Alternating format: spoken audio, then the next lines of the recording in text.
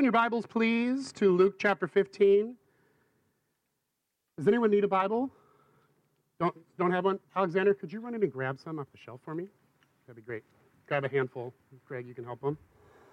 Luke 15, last week, Paul preached on Father's Day about our Father and about how wonderful He is. In particular, how God's love is not controlling.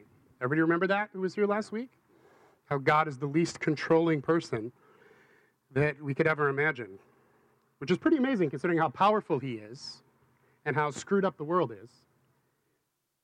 If He just used a little more of His control, things could be different, but that's not how it works, because God created us with free will, and He respects our free will. And so He influences us, and He moves on us to make the right choices and to do the right things, and we don't always do that. And in Luke 15, we talked last week about the parable of the prodigal son, and that's actually part 3 of a 3-part sermon, nice and Lutheran, right? And so we're going to look at the first 2 parts now before we get back to the prodigal son. So let's look at Luke 15, verse 1. This gives us a nice context here about what's going on.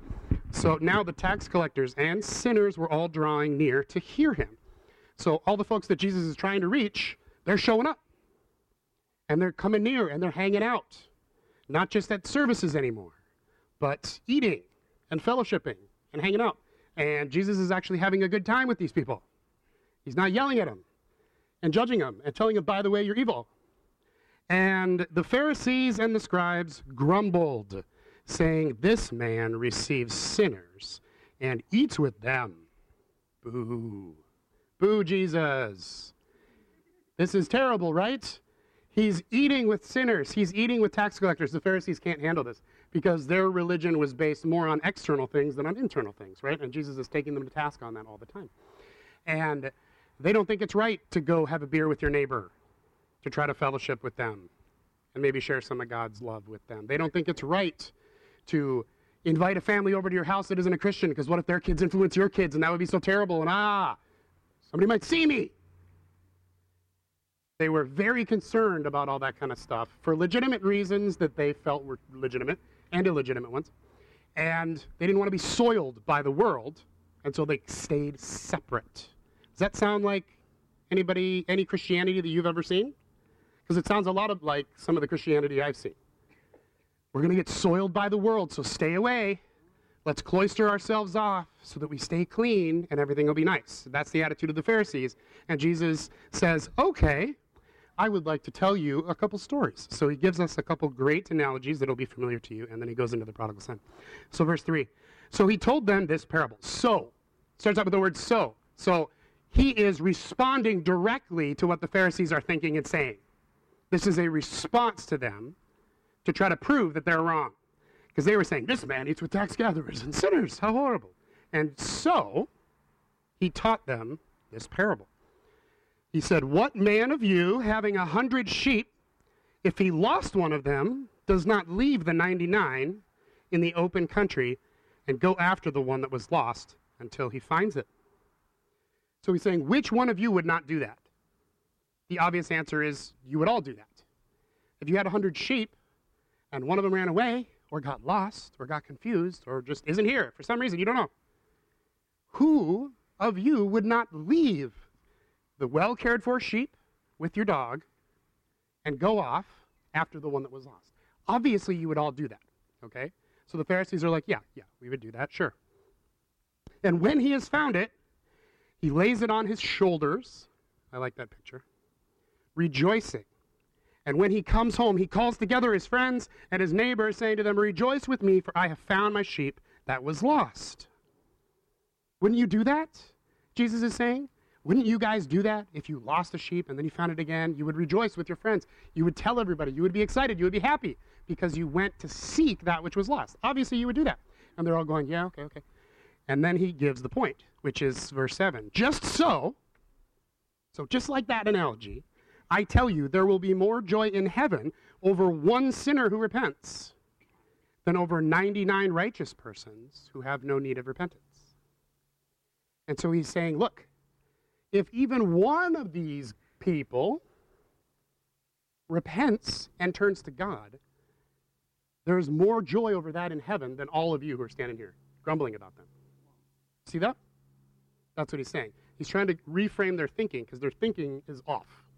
It's totally off. It's totally selfish. We are the important ones. We are the people who follow God. They are evil. They don't matter. We don't like them. Okay? We go on internet forums and tell them how sinful they are. And Jesus is like, nope. This is important. This is why I'm here. Any thoughts or questions on that passage? So he leaves the 99, he goes after the one. That's the heart of God. He's always pursuing us. He's always pursuing the lost, and he continues to pursue us after we're found. He never stops pursuing us, seeking after us, reaching out to us, because that is who he is. That's his heart. That's not how we are very often, but it's how Jesus is. Verse 8. Or, so he's going to give another example, another story, another analogy. Or what woman, having 10 silver coins, if she loses a coin, doesn't light a lamp and sweep the house and seek diligently until she finds it? Obviously, you do that. Coins were very valuable back then. It was rare for a normal common person to have very many coins because you had to spend them as soon as you got them on food and on life because a lot of these folks were very poor. But she had one of these. Who knows why? She was saving up for something. Maybe it was an inheritance for her kids. Who knows? But she has a coin. She lost it. This is a big problem. If you woke up and you checked your bank account and one of them was empty, you would freak out, right? This would be a problem. You would go down to the bank. You would talk to the manager. You would figure out what happened to my money. Okay? So that's what's happening here. She lost it. And Jesus is saying, which one of you would not diligently seek to find that? You would keep seeking and seeking and seeking and looking until you found it, and you would never give up until you found it. And then when she found it, she calls together her friends and neighbors, saying, rejoice with me, for I have found the coin that I had lost. So same as the last passage, right? You find that which was lost after searching and searching, and then you call everybody together, you rejoice, everybody's happy with you, for you. Just so, I tell you, there is joy before the angels of God over one sinner who repents. So the point of this story is exactly the same as the previous one. That God is relentlessly pursuing lost people. Yes, he cares about the fellowship of faith. He cares about us. He continues to pursue us. He never stops doing that. But he also has a heart to find the lost. And I think that's true for those who haven't received Christ at all. It's also true for those who have but have sort of walked away.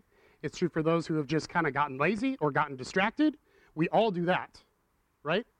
We all get a little lost, get a little confused, lose sight just a little bit of where the shepherd is at, of where God is at. That happens. It's called life. And Jesus never stops pursuing us. The love of the Father is so strong, he keeps seeking, diligently seeking to find what is lost. And then, of course, we get to the parable of the prodigal son, which is part 3 of the sermon, and the point is exactly the same as the previous 2. That heaven rejoices over one sinner who repents more than the church service that you guys had. Now, again, the church service is important. It's good. I'm glad we're all here. But we can't lose sight of the fact that if we are Christ's body on earth, we need to be reaching out to the lost. We need to be praying for the lost. We need to be praying for the prodigals. We need to be praying for one another, that the times where we get lost and get distracted, that we'll turn back, that we'll be found. Okay, now obviously this is a metaphor, when God is seeking that which is lost, it's not like he doesn't know where it is, right? God knows where everyone is. But because he respects our free will, he doesn't find us, walk up to us and be like, believe. It doesn't work that way, right? And so when it says they were lost and then they were found, it means they submitted to the Spirit of God. They surrendered to him and said, yes, I need you. I am lost. I need to be found. And he never stops that pursuit all our life. So the prodigal son, we talked about that a little bit last week, and I'm not going to read the whole thing, but you know the story. The kid says, Dad, I can't wait for you to die. Been waiting for a while, and you just keep living, and it's bugging me. I want my money. Give me my money, because I'm out of here. Okay? Not good. Not nice. Not respectful. In the Jewish culture, in that context, again, he's talking to the Pharisees, this kid, and we don't know if he's a kid, he's a man, he doesn't seem to be married, so he's probably not all that old, but we don't know how old he is. He's probably old enough to know better than this. okay? But something got messed up in his relationship with his father growing up, and he got really entitled. He didn't appreciate what he had. He didn't appreciate his father or their relationship. And so he is renouncing his own father. He's renouncing his family. He's renouncing his Israelite heritage. He's renouncing his God and his faith, and he's moving to a pagan country. That's how they would have viewed this story, okay? The Pharisees and scribes who were listening. This guy is renouncing everything that is important to us. He's a total traitor. The worst of the worst in the Pharisees' minds is this guy. So he goes off, squanders all his money on reckless living. We can insert in the blank there what that might mean. Not smart things, okay? And then he spent everything. He ran out. There's a famine. He doesn't have any more money. He ends up having to work. Oh, no. And nobody would give him a job because he's a foreigner. He's a Jew. They hate him just as much as he hates them. Because racism is an endemic problem in the United States, but it's also an endemic problem in humanity and always has been. Okay? And so there's hatred, and so they're like, this will be funny. Watch this. I'll let you feed the pigs, knowing that Jews can't touch pigs, let alone hang out in the pig pen and feed them. And so they're like, this is going to be great. Watch this. I'll let you feed the pigs. That's it. Otherwise, you can starve. And so he does it because he's dying. He's starving. He has to have food. And so he's in this humiliation. And the Pharisees at this point are loving this part of the sermon. They're like, this is good. This guy's a traitor, and he's getting his comeuppance, the worst possible comeuppance. Cosmically hilarious.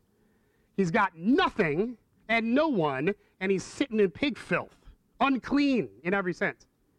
Pharisees are like, yeah, he gets what he deserves. And then Jesus messes them up. And it says in verse 17, when he came to himself, he realized that he had it better at his father's house. I like that phrase. He came to himself. Like there was something else other than him controlling him or influencing him or covering his eyes so that he couldn't see. He was being deceived. He was literally led astray by the enemy by making all those choices, and he couldn't see reality. He wasn't smart. Have you ever tried to reason with someone who's a prodigal? It doesn't work, usually. No matter any kind of reason you try to give them, they're like, whatever, because they can't see. When you're blind, you can't see. That's the problem. When you're deceived, you don't know you're deceived, or it wouldn't be being deceived, right? And you're just choosing to believe a lie, which is weird. People do that, I guess, but this guy's deceived. And all of a sudden, the veil comes off. He's reached his bottom. He's been humbled and crushed and humiliated to the point where he looks around and he said, holy cow. Even the worst servants in my dad's house have it better off than this. And he realizes, what? Holy pig. He may have said that. Or unholy pig. Even my father's servants had it better than this. Okay? I like that. And so he says, all right, I'm going to humble myself. I'm going to go back to dad, and I'm going to say, I'm not worthy to be your son. I realize that, but please let me be one of your servants because I'm starving here. And he just hopes that his dad would have that much mercy. So I think he's really repentant, okay? He is a sinner who's repenting.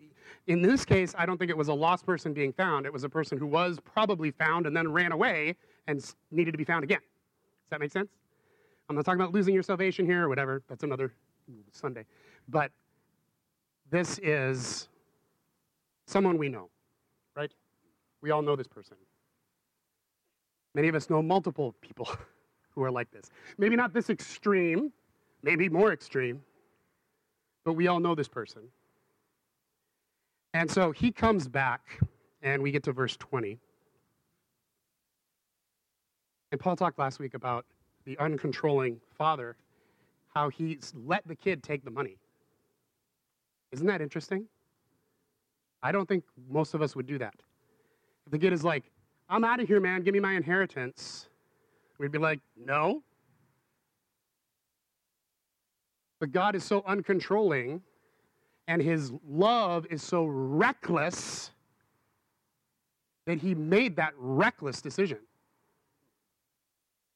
And he said, all right, if you're going to go, go. That's a reckless decision. Most of us would be like, that's unwise, and we might have good reasons for that. But that's the decision God made, and it makes us think, doesn't it? What is that about? Because that's what God does. All the parables are trying to teach us important truths about God, usually while showing us some truths about ourselves, right? And this is one of the important truths about God, that he loves recklessly, and he never stops pursuing. We get to verse 20 here, John 15, verse 20. This is probably my favorite verse in the Bible. It's talking about the Father. And he arose, or the Son at first, and he arose and came to his Father. So he leaves that pig pen, he heads towards home. But while he was still a long way off, his Father saw him. How could his Father have seen him while the kid was still a long way off? He was sitting on the porch looking down the road. That's the only way. The kid's far off down the road, and he probably sees dust, because this is dry, deserty Israel, right? You probably see some dust up there on the path coming down the hill from a long way off. He sees that. How? Because he was sitting there looking. He was waiting for the Son the whole time. I think that's the point of this story. The old man was waiting for the kid the whole time, looking down the road, hoping, praying, waiting for him to come back. And while he was still a long way off, the Father saw him because he was looking. He never stopped pursuing. He never stopped trying to reach out to this kid. While he was still a long way off, his Father saw him, felt compassion. Paul talked about that last week. Compassion means to suffer with someone else. He saw him and he felt what this kid must have been feeling, what he must have been going through. And he ran and embraced him and kissed him. And that running is a big deal, okay? That's another reckless move by this guy. Old men don't run in Jewish culture. It's inappropriate. It's undignified, right? You're an elder now. You act elderly in the best possible sense, okay? You certainly don't run. That's just not appropriate in that culture. And this is like the Lord of the Manor, the big guy, the boss man, okay? And this old dude is sprinting down the road after this kid who betrayed him and abandoned him. And he just runs after this kid. And that's God for us. That's what Jesus is trying to teach us. This is the heart of the Father. The moment we turn back, he is off down the road coming to us. That is his heart. And so this old man throws caution to the wind, and he acts very undignified in running up to this kid. It reminds me of the story of David. Do you remember David when the Philistines sacked Jerusalem, took the Ark of the Covenant, ran off because there was some sin and problems in land? David repents. He goes after the Ark of the Covenant. He gets it, and he brings it back to Jerusalem, and he is celebrating. He is so happy. He is dancing for joy, and it's Israel. It's hot. He starts taking clothes off. Eventually, he's down to his short pants, and he's still dancing and praising God just in the full moment of worship. And that sounds a little undignified, right? That's a little reckless. That's a little out there.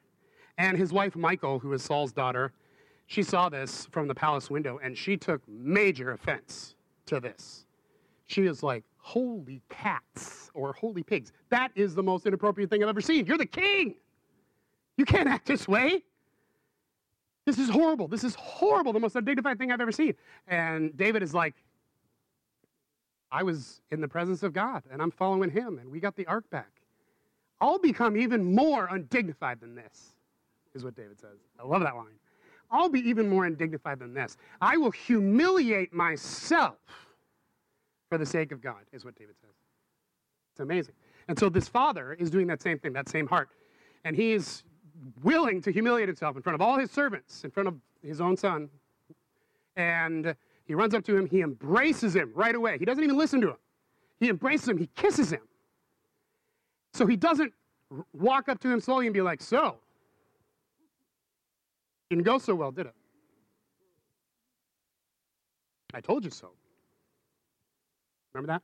I did. So now what do you want? My one-time son? What do you expect from me? What do you think you deserve? That's how we think, right? That's not the Father in the story. That's not the Father God. He runs, he embraces, he kisses. He doesn't care what the kid has to say. He starts his prepared speech, right?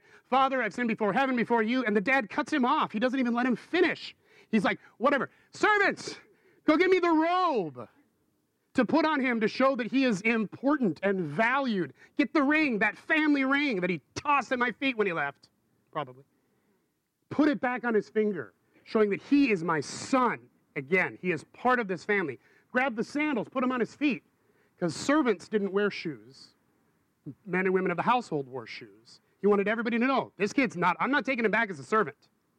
I'm taking him back as my son. And there's a big difference between the two. It's important for us to know that we are the child, not the servant. We serve God. Even the prince or the princess serves the king, right? But we are children, not hired hands. Jesus is clear about that over and over again. That's who we are. And so this is God the Father to us, running after us, embracing us, putting all these things on us. That's reckless. That's, in many people's opinion, unwise. What if this kid goes and pawns off the road to go on a night of whoring? He might. But that's not dumb. God the Father's not stupid. He knows we might screw up again. He knows the kid might go pawn that robe. He gives it to him anyway. He knows the kid doesn't deserve the ring. You renounce this family. Doesn't matter. He gives it to him anyway. That's reckless, isn't it? God does not think the way we think. God does not love the way we love. Do you see this? It bothers us. It's troubling. But I got to believe that the way God loves is better than the way we love. And I'm not saying that in all times, for all circumstances, this is how any father should behave. Obviously, life presents different circumstances. But this is the heart of God. This is his reckless love. This is what agape looks like. It is unconditionally forgiving. The kid just walked back into the yard, and he was already fully forgiven, fully accepted, fully reinstated to the highest position he could possibly have. Immediately. Is God awesome or what? Whenever I study this, I'm like, this is nuts. This is ridiculous kind of love. It's ridiculous, really. From our point of view, this seems ridiculous. It seems unwise. But that recklessness that God has, that's a part of who he is, and it's a part of his love, and that's who the Father is, and he reaches out, and he never stops pursuing, and he never stops receiving us back. Grab your lyric sheet.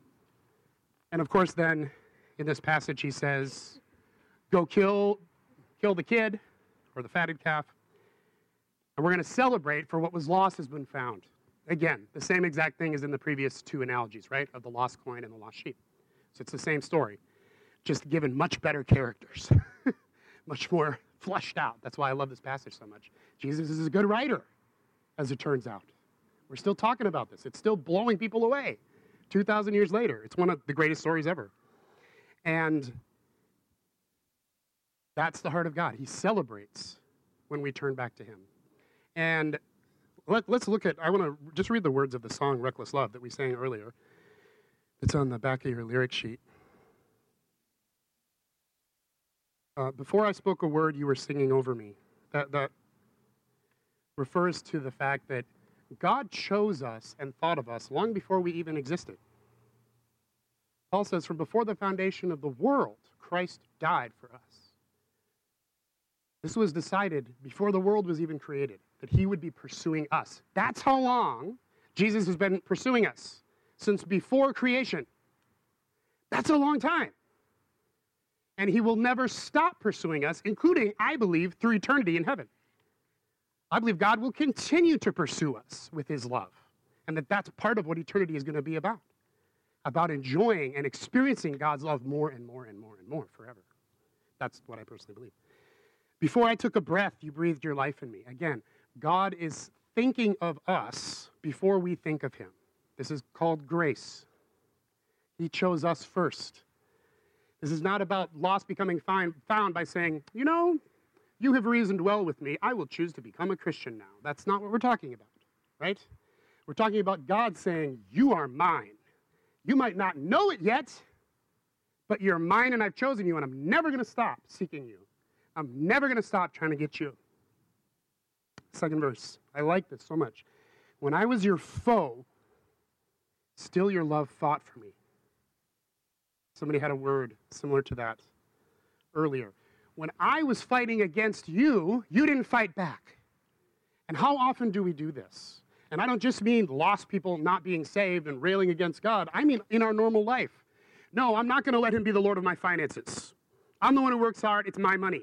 I'm not going to let Jesus be the Lord in that area of my life, or with my decisions with my kids, or with my job, or whatever it is. And whether we know it or not, we resist the Lord in a certain area. We become his foe in that area, saying, no, I'm not doing this. I'm against you. Or maybe something happens in our life, and we're just like, I'm not with the whole God thing right now. He and I aren't speaking well because he made me mad. Paul, I think it was Paul, who shared something about that earlier. We go through this in our life, right? I think we've all experienced being God's foe. And when we fight against God, he doesn't fight back. Thank God, or we'd be immediately obliterated, right? When I was your foe, even so, your love fought for me. So it's like a little kid who's railing against you and beating on your thigh saying, I want that cookie, or whatever it is. And you're calming them and saying, it's okay, it's going to be fine. You're not fighting back, arguing and yelling at them, trying to beat them into submission until they stop wanting cookies, because it's not their fault they want cookies. Cookies are awesome. I would eat cookies all the time. When I was your foe, your love fought for me. God is fighting for us even when we're against him. What? That is craziness. And no matter how hard we're fighting against him or resisting him in our heart, he is still working to get around that and under it and over it, to figure out how to get us over it so that we can give that area of our life to him, so that we can stop fighting. Amen? That's who God is. His love never stops fighting for us. It never stops pursuing us, no matter what. And sometimes it's very reckless, but that's who he is. When I felt no worth, you paid it all for me. Oftentimes when we come to ourselves, like the prodigal son did, and we realize what we've been doing, we realize we've been fighting against God in some way, we realize that, oh, he is God of all that I have, because all that I have was given by God. So of course he's God of my money. And when we get that conviction, sometimes we can feel worthless. I'll ask, anybody ever felt worthless before the Lord? I think we all have from time to time, right? We're just like, oh man, maybe it's just reading these passages and realizing God's love is so much bigger than us. I really stink. Okay? We all come to times where we feel worthless. That means we have no worth. We're worth zero. Okay? The word worth or value means what someone is willing to pay for something. This iPhone is worth a certain amount of money because someone would be willing to pay that much money for it. That's what worth means, right? We feel no worth. We feel we're worth this. And while in the midst of that, he paid it all for us. He gave Jesus, who is of how much worth? Infinite worth. And he paid the price of Jesus for us, therefore ascribing or attributing unlimited value and worth to us. So we think we're worth zero, and he's like, you're worth infinity to me. We don't deserve that, but that's who he is. That's what he does. Overwhelming, never-ending, reckless love of God. It chases me down. I love that analogy. It chases me down. He never stops chasing us down. Through rivers, through valleys, up mountains, no matter what. He is chasing us down. He fights until he finds us. Till we come to ourselves, whatever the case may be. He leaves the 99. So there's the direct quote from Luke 15. I couldn't earn it. I don't deserve it. Still, you give yourself away. That's God. He's always giving. No matter what we deserve, he is giving. He is loving. He is pursuing. He is reaching out. And it's not just for lost people and prodigals, but it's for them too, obviously. But it's also for us all the time. And this is what I've been realizing lately, is that he is always pursuing us with his love. Constantly. The better we are, the more we get closer to God, the more mature we get, his love is still pursuing us just as much. We just become a little more aware of it, maybe. And we realize how hard he's chasing after us to always bring us closer to him, to always help us to receive more of his love. When I read this passage and other passages like this, I have this sense of awe just about who God is, or what he's like, what he does, how different I am from that. I want to have this kind of love. I want to have this love for other people. I want to have that kind of heart that can forgive instantly.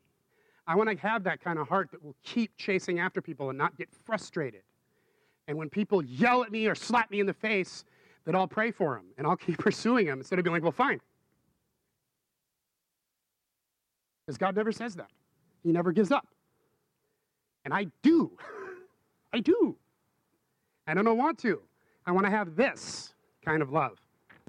And in order to do that, we have to receive more of the love of God, right? Because human love cannot be this way. This reckless love is something we can't do. We can't manufacture this. This is nuts. It sounds romantic. There's no shadow you won't light up, no mountain you won't climb up coming after me. There's no wall you won't kick down or lie you won't tear down coming after me. That sounds nice and romantic, and it is.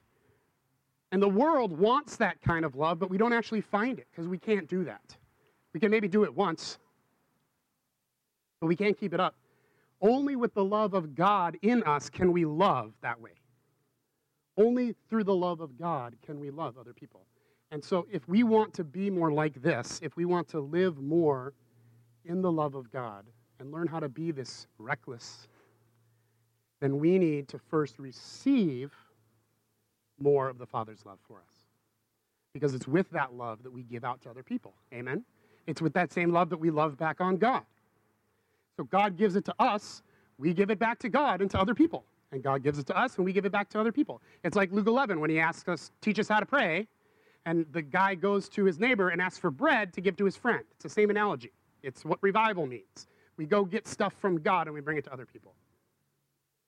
So we need to receive more of God's love if we're going to give more out.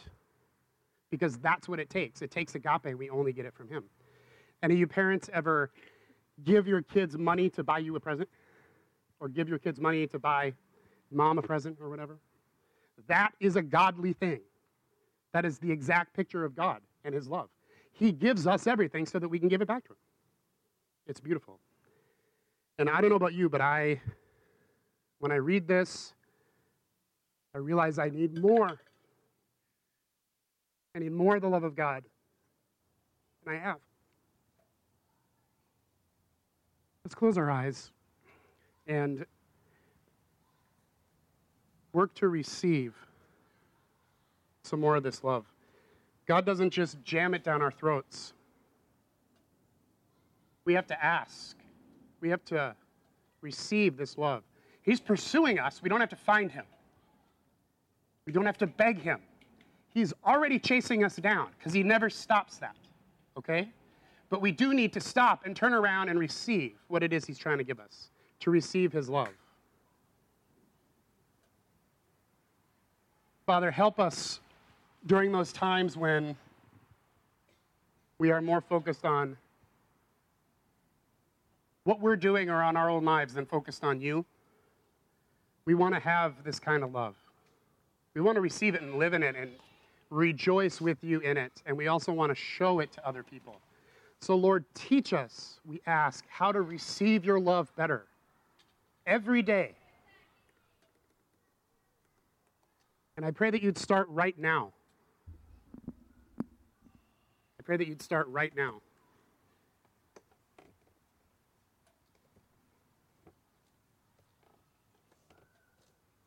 Faith requires action, or it's dead. It's not just belief or agreement. Faith requires action. And so as an action this morning, if you want to receive more of God's love, and that's a desire of your heart right now, I'm going to ask you to perform the action of just standing up and holding out your hands. And maybe you're honestly like, I don't really want to receive more of God's love right now for some reason. But maybe you could say, God, help me want to receive more of your love. Help me take at least that step. And no one's going to judge you, whether you stand or not. This is a safe place. It's just everybody spending time with the Lord right now. Let's take a minute just to receive the love of God.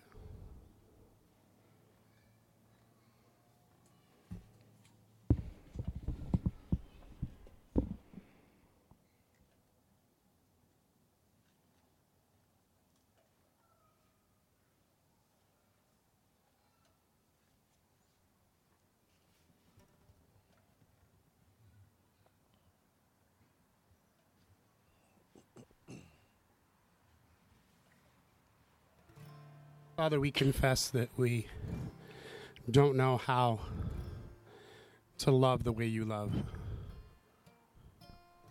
We confess that it's hard to even comprehend the way that you love. But Lord, we'd like to. We'd like to love the way you love. So we ask you to pour out your love into our hearts.